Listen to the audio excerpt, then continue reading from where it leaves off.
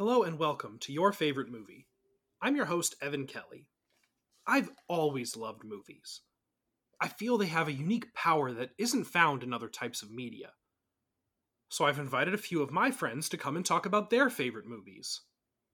This isn't a debate.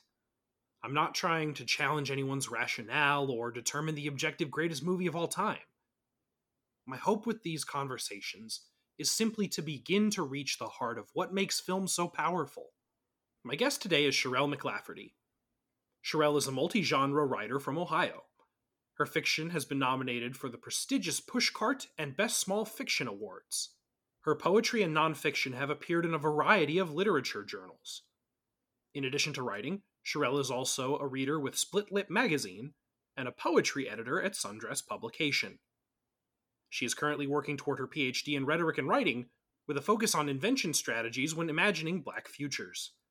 If you want to connect with her or discover more of her writing, positions, and commitments, please feel free to visit her website at sherrelmclafferty.com. In addition to all these impressive accomplishments, Sherrel has been a good friend of mine for many years. Sherrel's favorite movie is the 2006 quasi-romantic comedy Last Holiday. In Last Holiday, we meet open-hearted retail saleswoman Georgia Bird, portrayed by a luminous Queen Latifah. Georgia always puts everyone else in her life first, while embracing a personal asceticism. She is even too reserved to pursue a romantic relationship with her hunky coworker, LL Cool J's Sean. Things change for Georgia when a tragic medical diagnosis leaves her with just weeks left to live. She resolves to finally start enjoying her life and splurges on a luxurious vacation to an exclusive French ski resort. Her carefree presence is a breath of fresh air for the crusty elites who frequent the resort, teaching them the importance of value alignment, self-care, and appreciating the beauty around us. Last Holiday failed to recoup its $45 million production budget at the box office, and received mixed reviews from critics. However, it may be time for audiences to take a second look. Adapted by Hollywood veterans Jeffrey Price and Peter S. Seaman from an earlier 1950 film production, and directed by Wayne Wong, here is my conversation with Sherrel McLafferty. Sherrel McLafferty, welcome to the podcast. Thank you for having me. Sherrel, what is your favorite movie? Okay, it's really hard to pick a favorite, but for the sake of conversation, I chose Last Holiday, starring Queen Latifah. What do you love about Last Holiday? I kind of love Last Holiday for the same reasons that I love Devil Wears Prada, in that it's a movie that you think is going to go one way, but then something happens and it kind of ends up being this other thing. So for Last Holiday, you think it's going to be a rom-com because they kind of set it up that she's like this dowdy person and she's clearly got an eye on LL Cool J. And then, when she gets this diagnosis that she only has a few weeks to live, it just goes in this completely other direction. And it kind of becomes about like really loving your life and indulging yourself because who else is going to do it? And I just really like that. Yeah, I think of it as a hybrid between a traditional romantic comedy and that second half really becomes more of a fish out of water type of comedy where she's at this exclusive resort and she's not used to that sort of opulence and she really wins the people over there. She almost fits in there better than the people who are normally there. Yeah, to an extent. It's almost like contagious. Like she's just sort of taking everything in. She's doing all of the excursions, base jumping and all of that. And it really kind of, everyone gets wrapped up in it because she has such this zest. And of course, they don't know in the beginning that she's sick or she thinks she's sick. But yeah, she kind of is contagious in her joy, which was really interesting. And I think there was a moment in the movie where they could have questioned her more. Like the movie could have been a lot more, you don't belong here. They could have questioned her wealth, etc., because she's like a Black woman in this really fancy place, but they don't. And I thought that was really, really cool that no one questions her right to be there. I think one of the most satisfying feelings when you're watching a movie or a piece of media is when you can see something really bad getting set up and then they just avert it. I feel like Yeah, Ted Lasso is like the peak of that. There's this kindness, and that's exactly what I think happens in this movie when she is kind of revealed to not be as wealthy as everyone had assumed, although she never said she was. That was all on that's them for true. assuming. They, yeah, besides the one obviously villainous character, they still accept her anyway. Yeah, and I will say she's met with compassion too. Once people find out the real reason she's here, it's sort of like a bucket list trip, and then Mm-hmm. everyone kind of reflects on themselves about like why they assumed she was a fraud in the first place. Yeah, and she kind of converts the corrupt corporate ladder climber and she converts the senator who's on the take. She really, it's almost a transformative quality to being with her character. hmm By the way, this is just a side note. How funny is it that the senator who is on the take is Giancarlo? Yeah. Pre Breaking Bad Giancarlo Esposito. Yeah. Yeah, like years before. Yeah, and I mean he's good in it, but it is definitely not what we think of for him. For sure. So what do you think about that whole narrative is so appealing to you? I think I am a person who also puts themselves last. Mm-hmm. Because that's what you get in that opening montage is you get Georgia kind of putting her head down at her job because it's the right thing to do, saving up because it's the right thing to do. She makes these delicious meals and she Yes. doesn't even eat them. You know, she Mm-hmm. feeds them to her neighbor. Now, I'm not so saintly. I mean, I'm not out here I'm not out here feeding, the children. But I really relate to this idea of doing so many things that are time consuming because it's the right thing to do and then not really, you know, seeing anything for it. And then that kind of existential question of like, why am I putting all my time into this if I could die tomorrow? Yeah. You know? And so I think it's sort of a living through her character, like, yes, someday I'm going to go to a French ski resort and magically know how to snowboard or something. I don't know. I think there's something really cathartic about seeing, a humble person kind of get their moment. Yeah. And I like that you use the word catharsis, right? It's some sort of release of tension that's pent up within us because as much as we would love to embrace that type of devil may care approach to life and attempt to live in the moment, we're not movie characters. We have responsibilities and we can't go to the ski lodge tomorrow, but it's nice to feel like someone who is analogous to us could do it. Mhm.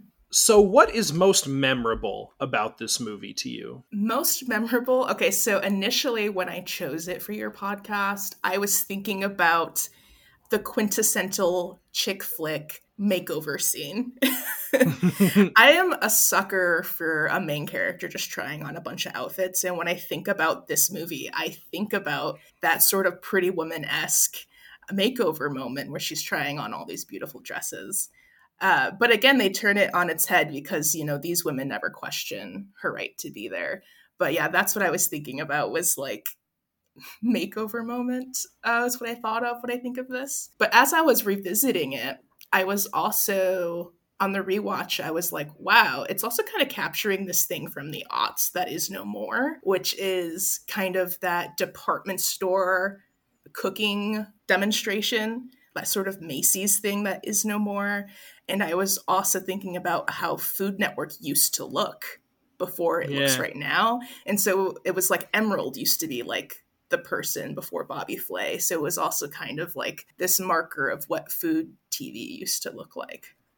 Yeah, yeah. I love that Emerald appears in it. That feels like a very 2006 move. Not in a bad way, but Yeah, I don't know. I think I'm really enjoying this movie as sort of like a portal back to what the aughts had going on. And a lot of the concerns, because like also with her department store job, it's like going out of business. mm-hmm. So there's like a little bit of change happening there. And I was also thinking about, I don't know if, I was just thinking about like this fancy hotel with Chef Didier, and I was just like, I don't know if these places really exist anymore. I was just thinking about that. Like, if when you look at the ceiling, doesn't it make you want to cry? Like, those kinds of Mm-hmm. things. Like, I don't know if that's really how we think about wealth anymore. It's not like these tangible things. We think of like Succession. Mm-hmm. So yeah, can you explain maybe why you think that's changed? I guess it's really a difference between if it's supposed to be aspirational versus like not something you want. Because I think Mm. this movie, it's like, being rich is fancy and fun. It would be like a Mm-hmm. nice thing to try on for a day. But of course, we're like much more critical. Like, no, everyone here is very evil. Yeah. They might be being nice to you, but they're very evil people. Yeah, and I love how she doesn't let them off the hook, right? She is actively critical of the moral compromises that the other characters make to obtain their wealth and status. People try to push back and they say, you've just been judging us this whole weekend. But I feel like that's kind of the point. Although I wonder if kind of her sense of morality, of course, is heightened because she thinks she's dying. And so I think that makes one seek a little bit more morality. Yeah, I think that's definitely true. But I also think it is very organic to her character, right? She is sort Mm-hmm. of this bastion of probity, and she sacrifices, she helps others, and she's too timid to even go talk to the hottest department store worker of all time, LL Cool J. You know, she's so attuned to that very Spartan sense of what is right and what's wrong. And I'm sure it's intensified by her own health complication, but I think it's there the whole time. That's true because we also see her, like, they make sure to show her at church at some point too. So, Mm-hmm. Yeah, a couple of times because she's in the choir, and they have that whole scene where she kind of flips out while singing.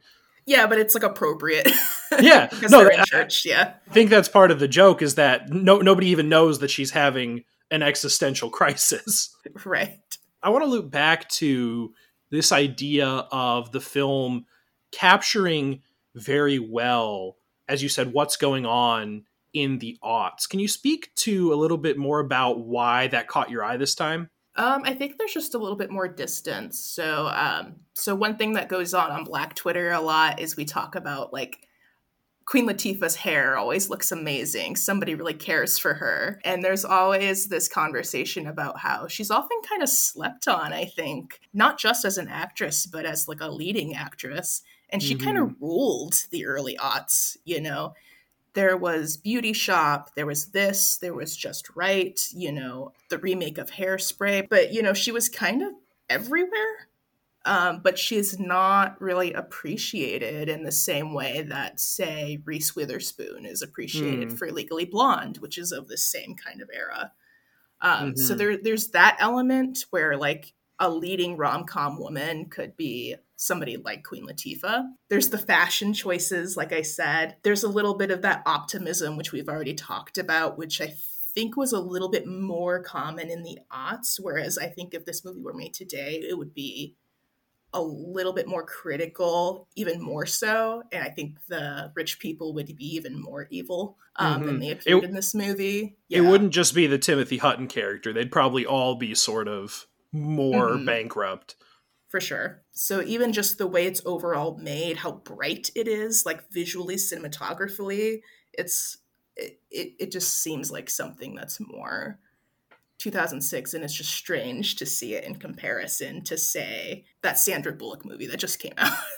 Oh, yeah, uh, The Lost City. yeah, you know, is to kind of see like the different approaches to rom-coms. Yeah, I think it just looks different, and I think that's what I mean by like it's a portal to 2006. Yeah, and I think that's valuable, you know. As much as movies are the story that they're telling, they're also part of the broader story of the culture that produced them. Mm-hmm. So, Sherrel, how many times have you seen Last Holiday, and or is there a specific memory you have of watching it? So I would say that I watch Last Holiday probably about once a year. Like I'll let it go long enough so that I start to forget it, and then I'll watch it. So I watch it Mm-hmm. maybe like once a year. I consider it one of my comfort movies. So a lot of times, say I like get sick or something, and I just need to be holed up on the couch. Last Holiday is like one of those chicken soup kind of movies for me. It's right up Mm-hmm. there with like Legally Blonde. It's right up there with like Sleepover. There's just something that's so easy to digest about it. And so I think there's a lot of value in a movie that like isn't hard, Mm. you know? Yeah. And you're not the first person to talk about their movie selection being a comfort movie. Can you expand a little bit on what about it you find comfort in? I find Queen Latifah comforting in general. I think I just have a lot of good memories attached to her as like an actress. But I think the treatment of food is very comforting to me. So Yes. like that very first scene of her in her tiny little kitchen, watching Emerald and cooking alongside him, and you see her with like this delicious hunk of meat on a bed of greens. And I mean, it's photograph ready, like literally, she takes pictures of it for her little book. And that brought back memories to how I learned to cook a little bit. So I've been cooking since I was a small child, but I learned to cook from watching Rachel Ray in the morning. So I also have experienced that like TV teacher moment, and it kind of brings me back to that. And I think that sort of sensory thing of cooking too is something that I like to do. And I cook a lot at home, and I have that feeling of like, this is how I show care to the people around me, kind of a thing, because you see how much she loves watching that neighbor boy eat her food. You know, she asks him like, what do you think about those greens? I mixed them because I know you prefer turnip greens, you know. And I feel like that is something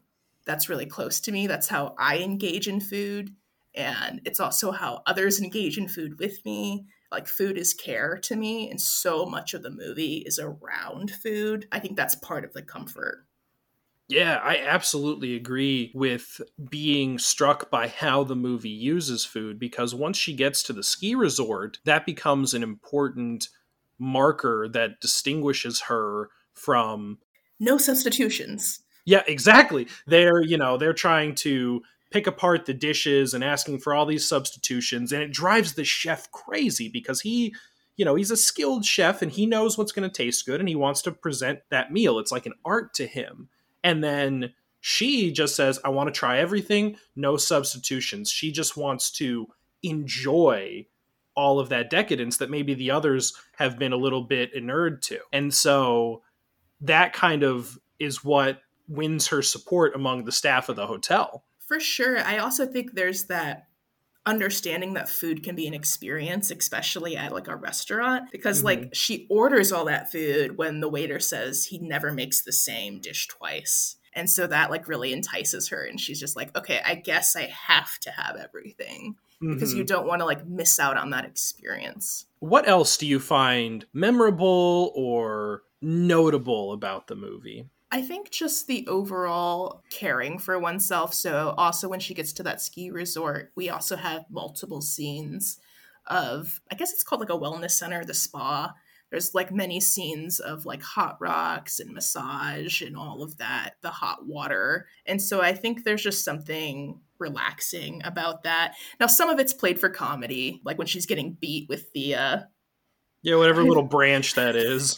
yeah, so that's kind of played for comedy a little bit. But there is something just really taking the moment to like care for your body. And I get the sense that her character probably hasn't done any of this before. And even though she's dying or thinks she's dying, to really take that time and care for your body, maybe that adds to the comfort question as well. Yeah. And, we kind of hinted at this before about how maybe we internalize this and reflect it in our own life or don't. But do you feel like you try to embrace that type of self care, or is it maybe more an escapist fantasy? I think spas are interesting in that I think they seem great in theory. um, Mm-hmm. so to be more mindful about taking care of yourself, sure, like that's something that I try to take on from time to time. But the idea of a stranger just having their hands all over you, like that's the part where like, okay, well, in actuality, I'd be too tense about this stranger than to actually relax. So, how do you take care of yourself and relax? Okay, this is like a terrible question to ask a PhD student. Just like a bad question. No.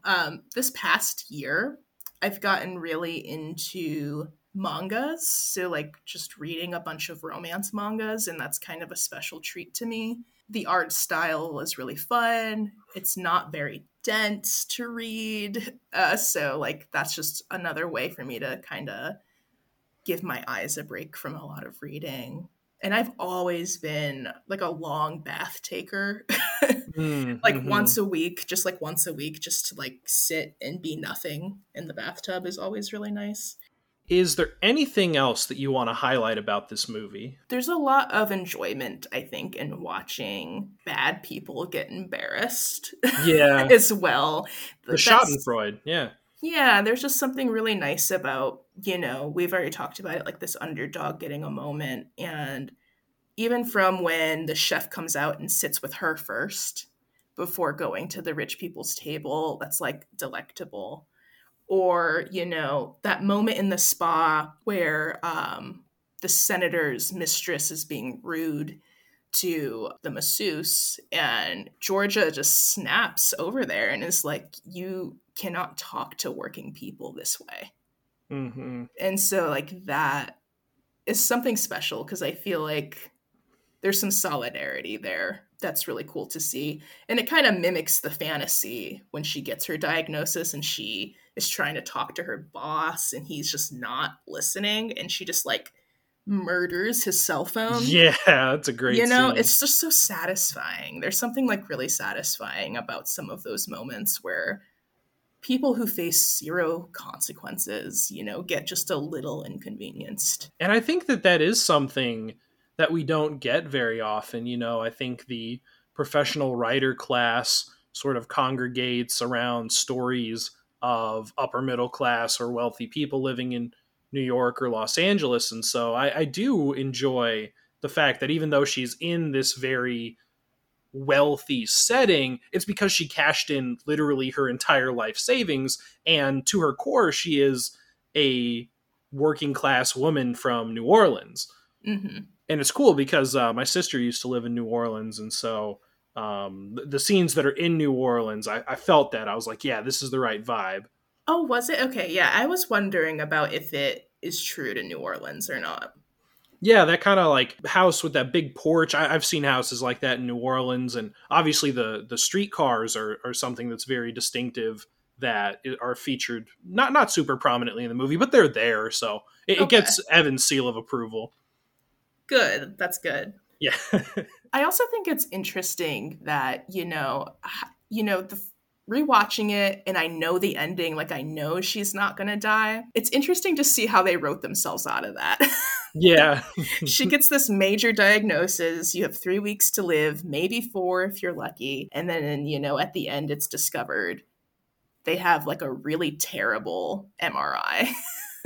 and I like how they even say up front because the company's trying to cut corners. They're like, "Yeah, we got this used MRI machine." They're very clear about that. It's just such an interesting, as a writer, I'm really intrigued by that because as somebody who's seen a lot of movies, I would just consider that just like exposition. Like, they're just establishing that this company is going under or whatever. And then for it to actually pay off, and you're like, no, that was like a major detail.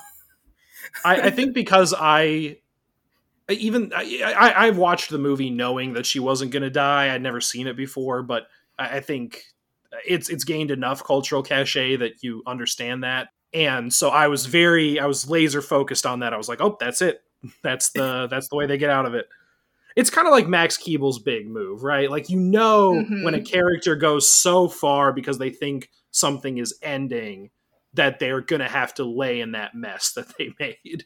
Oh, you know what else is very odd about this movie? At the end, where they have like little photographs and then like a line or Yeah. two about what those characters are up to. The same thing happens at the end of Legally Blonde. There's like little pictures of each of the characters you've met and a small snippet about like what happened after the events of the story. Yeah. I think that practice has its roots in some of the 70s filmmaking. I'm thinking American Graffiti and Animal House, but you're right. It definitely was very prominently used in that early to mid 2000s range.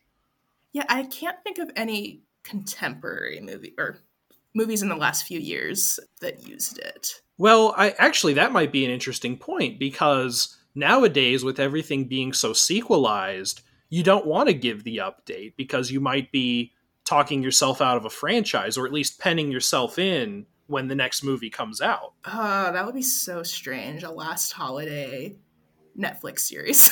Yeah. Where like how would they even do it? Like, she would have to like win the lottery and then be able to take another like what? How do you think they would work it? They would probably have to do it like week by week. So it would be like Mm. week 1 at the after diagnosis, etc. Or So so, just like extended. or maybe they turn it into some sort of drama about medical things failing. Yeah, This she comes turns back and sues the doctor. exactly. That would be the HBO route. Yes, for sure, for sure. Or she somehow becomes the owner of the Macy's, or though they never call it Macy's, but I assume that's what it is. You're right, though. That's absolutely what would happen. Her and LL Cool J realized they just liked the idea of each other. They liked each other better when they were on separate floors of the department store. Yeah, she liked it better when she was just buying grills constantly to talk to him. Yeah, I don't know. I don't know what that was about. Yeah. I loved that moment though because it really. I feel like we also don't get a lot of kind of awkward main characters like that, or if they do, they're always in like very white teen movies. Who fall down a lot. Yeah, and so I like that it's Queen Latifah and LL Cool J who are like strong, attractive, talented people who then are playing these still very anxiety-ridden characters who cannot bring themselves to talk to each other. I know, and he like gets up the courage to invite her to that game, and I almost wanted that game to come back into play, but it Yeah. didn't. Actually, when you say that, I thought for sure when he gave her the ticket, that was like a Chekhov's gun moment. Like, this is going to pay off. And then that's how they were going to reunite, she was just going to show up at the game. But they don't do that. I wonder if there's like an alternative storyline there. Is there anything else that you want to say about Last Holiday? I think it's a really short movie. It's got a lot of charm, and I think most people would probably enjoy it. Like, even if you don't love it, it's nice. Yeah, let me give my own endorsement for it because this is a movie that I had not seen until last week. And is a movie I had heard of, though. Clearly, I think we know the general premise. And I also remember the marketing campaign in 2006, and it leans really heavily on the goofy aspects. Like Queen Latifah on a snowboard was everywhere. That was all over TV. Mm-hmm. But there's so much more to this movie, and it is really sweet and funny, and it has a great heart, and I co-sign on it. Yay. How many stars do you give it? I give it, on my 4-star rating system, it is a solid 3-star movie. Yay. Okay, that makes me happy. Sherrel, thank you so much for coming on the podcast. Thank you for having me. It's been great to be here. Dating back to our first episode discussing Stranger Than Fiction with Derwin, one theme has been abundantly clear. Film is personal. Sherrel's relationship with Last Holiday is no different. I think it's interesting that part of this personal connection for Sherrel is found in a similar connection to food that Joe has in Jiro Dreams of Sushi. Another element that Sherrel connects to is the selflessness of Queen Latifah's Georgia Bird. Sherrel understands what it's like to put others first. When Georgia finally gets to have her grand adventure, this no longer reflects real life. It's better. Wish fulfillment has long been a strength of film. Extravagant, dare I even say implausible scenarios can uplift us. Sherrel describes her experience watching Last Holiday as cathartic and comforting. Remember that TV is biased toward repetition. The mundane is valued over the extraordinary. Any ostensibly life-changing adventures are limited by the reality that at the end of the episode, everything goes back to normal. Closure in TV means cancellation, which is inimical to the medium's profit motive. In all honesty, though, film can fall into this trap as well. As studios chase the latest potential franchise IP, the individual stories become less important than the cinematic universe they serve. I think this is what Corey is driving at in his critique of the MCU. we rarely get catharsis in these movies because that isn't the point. The point is setting up the next movie that you'll shell out $19.49 to see in IMAX. Take, for example, Black Panther.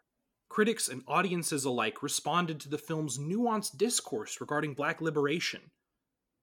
Killmonger and T'Challa represent opposing ideologies, and at the film's climax, the two battle it out to resolve both the narrative and the movie's underlying philosophical debate. I hated the ending of this movie.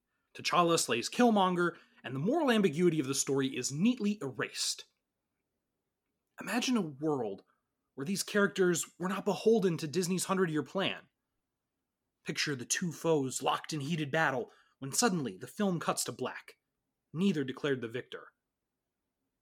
Think about how much more intellectually honest that would be to force the viewer to sit in that struggle without picking a side. But that can't happen. Black Panther needs to win because he's the hero, and he's still got half a dozen other Disney movies to be in. I think stories are more powerful when they can exist in their own moment in time. What gives a story its meaning is the end. Your Favorite Movie is produced and edited by me, Evan Kelly. Logo designed by Walker Kelly. Music by Morgan Bennett. Special thanks to Lindsay Kelly. If you like the show, please rate it on your favorite podcast platform. You can also reach the show on Facebook or by emailing favoritemoviepodcast@gmail.com. Thank you so much for listening.